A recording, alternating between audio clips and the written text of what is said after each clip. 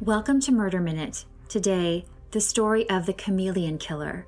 But first, your true crime headlines. Police have arrested a Florida mother and charged her with murder in the death of her 9-year-old son, after initially telling police that he was abducted by 2 black men. 45-year-old Patricia Ripley said that she had been driving with her son Alejandro when 2 black men in another car forced her to stop. They asked her for drugs, and when she told them she didn't have any drugs, they stole her cell phone and kidnapped her son, who is autistic and nonverbal.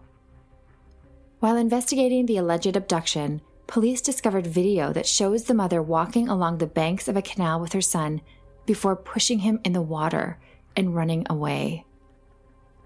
Residents nearby the canal heard the commotion and rescued the boy, but his mother allegedly took him to another canal an hour later, where she drowned her son and left his body. Ripley faces charges of first-degree murder, attempted first-degree murder, and premeditated murder. She is being held without bond in Miami-Dade County as she awaits an appearance in court. In Minneapolis, a black man is dead after being handcuffed and pinned to the ground by a police officer who was attempting to arrest him on a nonviolent forgery charge. 4 Minneapolis police officers responded to a call of a potential forgery in progress. When they arrived on the scene, they attempted to arrest George Floyd, who they claimed resisted. Officer Derek Chauvin handcuffed the man and pinned him to the ground, pressing his knee into Floyd's neck despite the man's repeatedly stating that he could not breathe. A bystander recorded the incident, starting the video once Floyd was placed in handcuffs and continuing to record until emergency personnel arrived and took Floyd away in an ambulance. The case has drawn comparisons to the killing of Eric Garner, a black man who was killed by police in 2014 after being placed in an illegal chokehold during the investigation of a nonviolent crime. Garner's death was also captured on video, and his repeated utterance of the phrase, "I can't breathe," became a rallying cry in demonstrations against police brutality. The 4 officers involved in the incident have been fired from the police force. Chauvin has been arrested and charged with Floyd's murder. As of yet, it is unclear if the other officers will face charges. The FBI has been called in to assist in the investigation, and Minnesota has filed civil rights charges against the Minneapolis Police Department. Mayor Jacob Frey called the murder wrong on every level. The city of Cleveland, Ohio, has reached a settlement with 3 wrongfully convicted men who served decades behind bars for crimes they did not commit. Ricky Jackson, Wiley Bridgman, and his brother, Kwame Ajamu, were convicted of murder in 1975 for the shooting death of money order collector Harold Franks. The 3 men have all maintained their innocence and were finally exonerated in 2014 after serving nearly 4 decades in prison. The primary eyewitness to the shooting, Edward Vernon, was 12 years old at the time of the crime. Vernon recanted his testimony in 2014, stating that city detectives pressured him to lie on the witness stand. He said the police threatened to jail his parents and that police manipulated him. After they were freed, the 3 men sued the city and were able to make a settlement of $18 million, which will be paid out between now and 2023. An attorney for the men said that it is the largest monetary settlement ever reached in a wrongful conviction suit. Today, the story behind remains found in a barrel and the pursuit to catch the killer. But first, a quick break.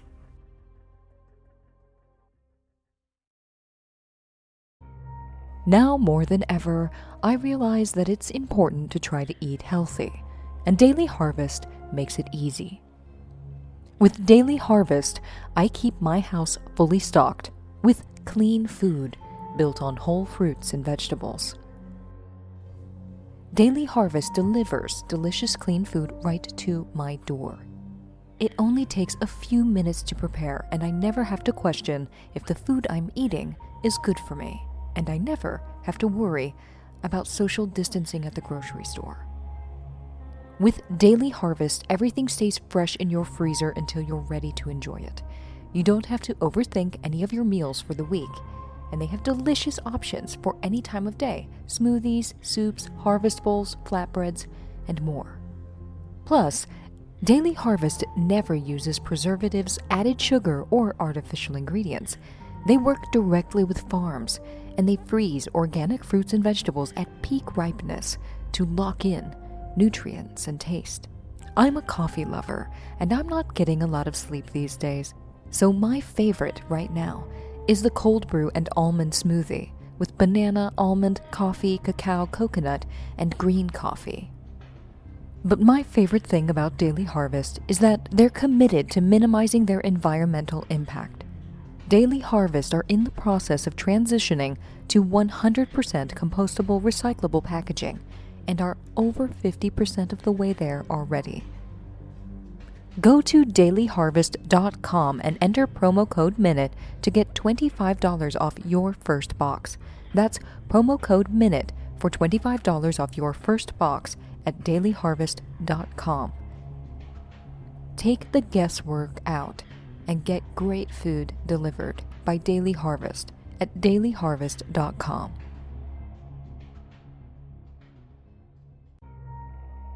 To say that these are challenging times is an understatement. So if you've been thinking about talking to someone, it's time to get BetterHelp. Whether this is your first time seeking counseling, or you're simply looking for an alternative to continue your counseling while social distancing, BetterHelp can assess your needs and match you with your own licensed professional therapist, and you can start communicating in under 24 hours. BetterHelp is not a crisis line. It's not self-help. BetterHelp is professional counseling done securely online. They have a broad range of expertise available, and the service is available for clients worldwide. Just log into your account anytime and send a message to your counselor, and you'll get timely and thoughtful responses. Plus, you can schedule weekly video or phone sessions so that you won't ever have to sit in a waiting room. BetterHelp is committed to facilitating great therapeutic matches, so they make it easy and free to change counselors if you need to. Plus, it's more affordable than traditional offline counseling, and in these challenging times, financial aid is available. BetterHelp wants you to start living a happier life today. Visit betterhelp.com/murderminute and join the over 800,000 people taking charge of their mental health with the help of an experienced professional. That's BETTERHELP. Visit the website and read the testimonials posted daily. That's betterhelp.com. Murder Minute listeners get 10% off their first month at betterhelp.com/murderminute.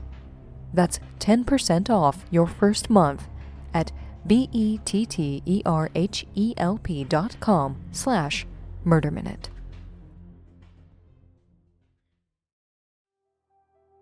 Welcome back to Murder Minute. Now, the story of the chameleon killer.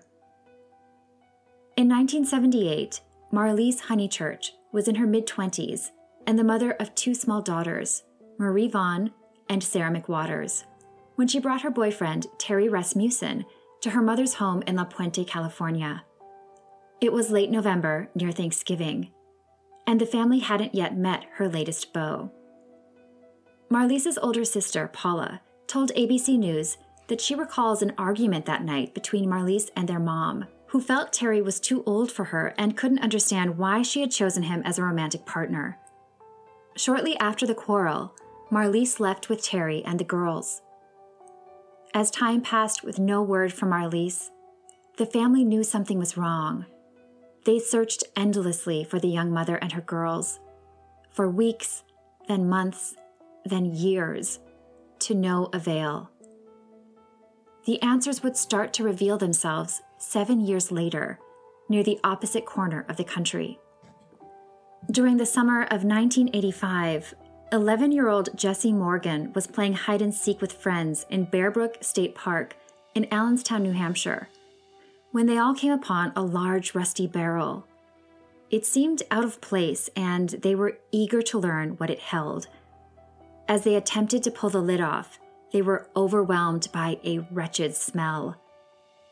Jesse noticed a grayish liquid seeping out of the bottom, which he figured was rotten milk. The guys jumped on my four-wheeler, and we booted out of there, and that was the last time we saw the barrel, Jesse told reporters.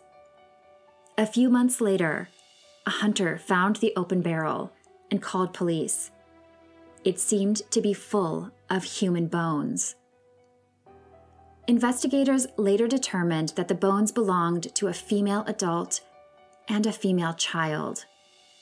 The remains were buried together at a nearby cemetery with a donated gravestone that read, "Here lies the mortal remains known only to God of a woman aged 23 to 33 and a girl child aged 8 to 10. Their slain bodies were found on November 10, 1985, in Bear Brook State Park. May their souls find peace in God's loving care." A full 15 years later, the bodies of 2 more girls were found in a barrel at the same park. One seemed to be 2 or 3 years old, the other between 1 and 3. Throughout those years, Marlise's family continued to search and wonder about their loved one's whereabouts. They knew almost nothing about Terry, the boyfriend she was last seen with, having met him only once. Here's what investigators finally determined about the man's life, leading up to and after the disappearances. According to the New Hampshire Department of Justice, Rasmussen had been married and fathered 3 children before meeting Marlise. A few years before they met, he was arrested for aggravated assault in Arizona. After, it is believed his wife and kids left him. The year he and Marlise began dating, 1978, his divorce to his ex-wife became final. During the 2 years following Marlise's disappearance, he worked as a head electrician in New Hampshire. He was going by a different name then, Bob Evans, and listed a woman named Elizabeth as his spouse. In 1980, he was arrested for writing bad checks, and again soon after for diverting electric current. The following year, he had a new girlfriend, Denise Bowden, with whom he had a baby girl. Shortly after Thanksgiving of that year, Denise went missing. Sound familiar? Rasmussen started going by another name after that, Curtis Mayo Kimball, and was arrested for a DUI in 1985, just months before the first barrel of bones was found in the New Hampshire woods. At the time, he was still caring for the daughter he had with Denise. Once news about the remains broke, he abandoned her and fled. After the second barrel was discovered in 2002, his latest girlfriend disappeared. Yoon Soon Jun was in her mid-40s when she introduced him as Larry Vanner to her family. Her friend, Renee Rose, told 2020 that the man didn't look healthy. She described him as gray-faced and constantly smoking, adding, quote, "Larry would just grab and gobble up everything on the table and belch and eat more, and then he'd go sit on the couch." And when Yoon Soon vanished, he made excuses about her whereabouts, claiming she was getting therapy or had decided she no longer cared about him and wanted him out of her life. Not believing a word of it, Renee went to the police and spoke to Detective Roxanne Grunheide. Grunheide met with the man and said he had a certain charm about him. He seemed smart, friendly, she said, and had twinkly blue eyes that could be used to cultivate trust. All they were really trying to do, she said, was determine where Yoon Soon was and if she was okay. And he was not being cooperative with that at all. His story changed again and again, indicating deceit. In searching his home, investigators found a huge pile of cat litter, a good 4 feet around and 2 to 3 feet high, in a crawl space near an axe. Beneath the granules of clay, they found a mummified human foot wearing a sandal. The deceased was later identified as Yoon Soon Jun, and the cause of death, blunt force trauma to the head. In November of 2002, the man she had known as Larry Vanner was arrested for the murder. He pleaded guilty to the crime and was sentenced to 15 years to life in prison. He died behind bars 8 years later, and authorities didn't release his identity as Terry Rasmussen until 2017. 2 years later, the pieces finally began coming together in the case of Marlise and the 3 girls, thanks to combined work of an independent sleuth and law enforcement. It had been 34 years since that last Thanksgiving visit home when they were last seen. Rebecca Heath, a research librarian in Connecticut who had long been drawn to true crime stories, could not stop thinking about the case. The young woman and 2 small children who remained essentially Jane Doe's. While searching ancestry message boards online for possible family members, she found posts from 1999 describing them. Heath reached out to one of the women offering to help. While they were talking, the woman mentioned that she thought Marlise had been married to some guy with the last name Rasmussen. Immediately, Heath knew that this was huge. The next day, she reached out to more family members, including Marlise's sisters, who helped put together the timeline, sharing that they hadn't seen her since November 1978. They added that she left with a man named Terry. Heath shared this information with a San Bernardino detective, and soon after, she was discussing her research with them. She then stayed in touch with the family of Marlise and her daughters, and was struck by how much they resembled the composite sketches of the victims released after the remains were found in the barrels. Meanwhile, genealogist Barbara Ray Venter helped identify the victims using a new technique that uses DNA extracted from the shafts of hair strands. The tests confirmed the identities of Marlise Honeychurch and her daughters, Marie and Sarah. The 4th girl turned out to be a biological daughter of the killer. They knew nothing else about her identity, only that she had a crooked front tooth, wore earrings, and stood about 4'3" tall. She had wavy, light brown hair, and her lungs showed signs of pneumonia. In January 2011, authorities announced that they believed Rasmussen murdered at least 6 people, including Marlise and her daughters, his unidentified biological daughter, Denise Bowden, and Yoon Soon Jun. They also suspect that he killed the mother of his unidentified daughter found in the barrel, who still hasn't been identified or found. Given his long list of aliases used to cover his tracks in New Hampshire and California, Rasmussen was dubbed the Chameleon Killer. He took numerous lives and devastated many more, but some of his relatives survived. When his biological daughter, Andrea Steers, learned of his crimes, she told the news station WMUR that she hopes more can be done to protect kids from parents who suffer from violent mental illness and addiction as her father did. Andrea was only 4 when her dad killed her half-sister, who she met around the last time she saw him. While the girl hasn't been identified, Andrea and her siblings call her Anita Moon. "I think he killed my sister because she didn't look like him," Andrea said.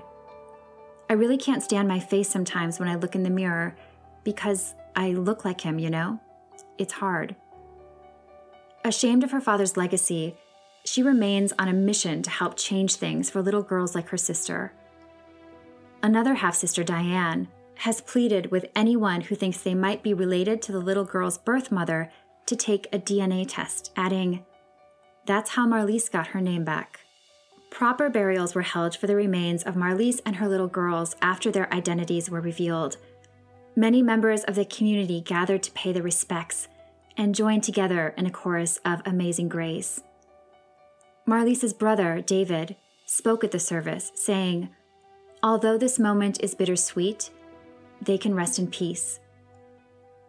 On a memorial page for Marlise and Marie, Detective Mike Philbrick wrote this: "I would like to offer my deepest sorrows and sympathies to the families of Marlise and Marie. I was a detective with APD from 1985 to 89 and responded to Bear Brook State Park on November 10th, 1985. The horrific scene inside that 55-gallon drum will be an ominous memory for me for life. Finally being able to put names to these young, unfortunate victims is a prayer that has been answered. My chief, Norman Connor, can now also rest easy in peace, knowing you girls all have names. After a great length of time had passed without an identity, Chief Connor took it upon himself to make sure these victims had a final resting place in Allenstown until they were properly identified.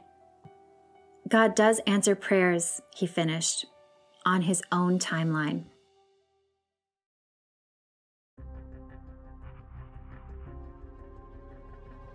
This has been Murder Minute.